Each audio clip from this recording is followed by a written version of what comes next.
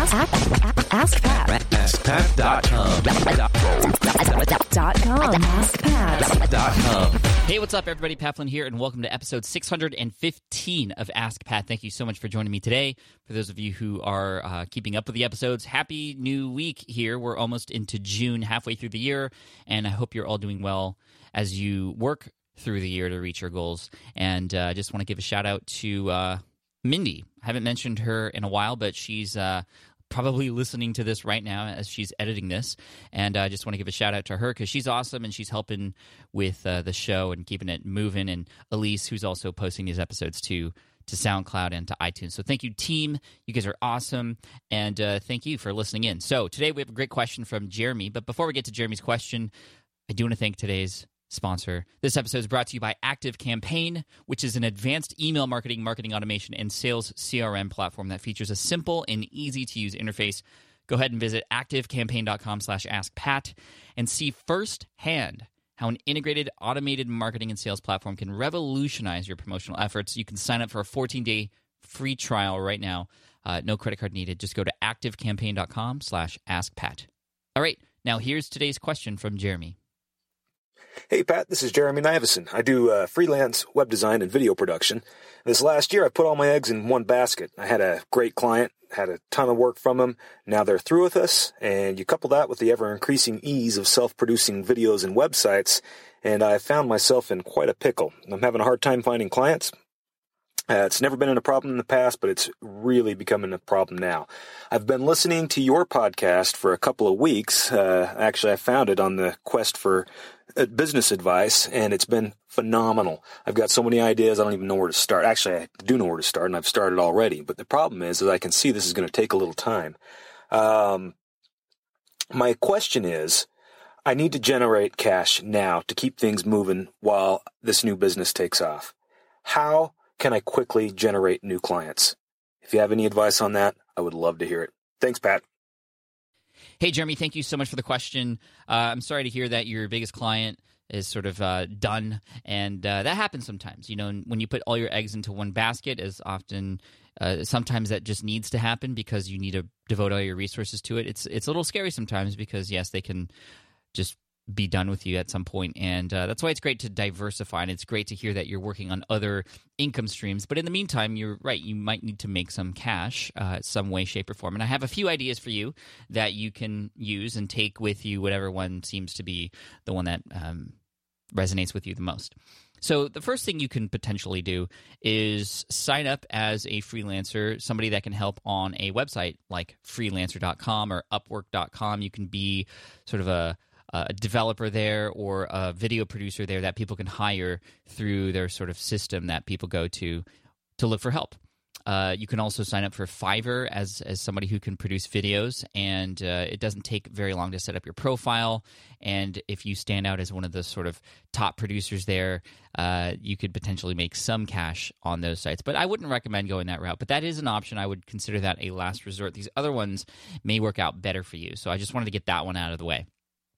I would ask your previous client that you worked with to see if there was anybody that they knew that needed video work done. There's no better recommendation than one that comes from a friend. That's what Mark Zuckerberg says. And if you've provided great value to this particular company or client and they know somebody that's in need, then they're going to feel like they know that they can make that connection and add value to that person who needs your help. So start with that, and referrals, of course, are always best. You can even offer some sort of finder's fee, or I'll give you 10% of the first job to thank you for the recommendation. So that could always work. I also wouldn't be afraid to ask those in your network if they need video work done. Send emails out. Use your contacts on Facebook. Anybody that you feel like could use some video, you could offer your services to them, and that could help you get some new clients quite fast. Another way to go about it is you could do some Facebook advertising to a landing page where you could then offer some help. That is not probably the most recommended route because you'll need to spare some cash for those Facebook advertisements. But if you were niched, for example, if you take the niche that your previous client was on and you get to really know who are the players are in that niche, who else is in that space, it might be easier to get a recommendation, the testimonial from that client may be worth more, and you'll be able to get more clients that way because you'll be the video guy for niche X or niche Y. So niching down and offering your services for those people would be great. This is what Caleb Wojcik did. Caleb Wojcik is a friend of mine. He's my videographer who works for SPI, who works on SPI TV and the course videos, and he's done the book trailers for me as well. He is niched himself in the sort of online entrepreneur space, helping people create online courses and marketing videos for those entrepreneurs and bloggers like myself. And he's done very well going off on his own and doing that ever since he kind of left Fizzle.co, which he was a part of when it was just starting out. Another thing you could do is in a niche where you know there's going to be some people who need video help, you could offer some really amazing free advice when it comes to making video. You even said yourself that it's becoming a lot easier now for people to make their own videos, which is fine. But here's the thing. People still want, even if they have all the information, even if they have the equipment, even if they have the time, many people still want other people to do that work for them. And so if you were to provide some unique content on a blog as a guest post, or come onto a podcast and share some great insight on creating videos for a particular market, you can then offer your services and people can hear that you're an expert. And if they want somebody to do it for them, they can then hire you through those channels. And the reason that works very well is because you're getting recommendations, or you're kind of getting an endorsement from those whose blog you are being a guest poster on, or who's the podcast host. You know, they're sort of having you come on and provide that information. They're sort of saying to everybody else out there who's listening, hey, this guy knows what he's talking about, and he's going to provide some great value. And after doing so, people who are interested are going to continue to want to work with you. Now, the main thing, no matter what strategy you use here, you need to make it easy for people to contact you. So a landing page with a place to email you, or to just put in some fields on what their inquiry is about, you want to make that really easy. You don't want to do what a lot of people do, which is they work really hard in the marketing. They get their names out there, and then it just is a huge roller coaster to try and get people to contact them. You might even want to establish some sort of phone number, because a lot of clients in some spaces, not all, but some, they feel more comfortable on the phone. You could even reach out to small businesses and call them and see if they need any video work done too.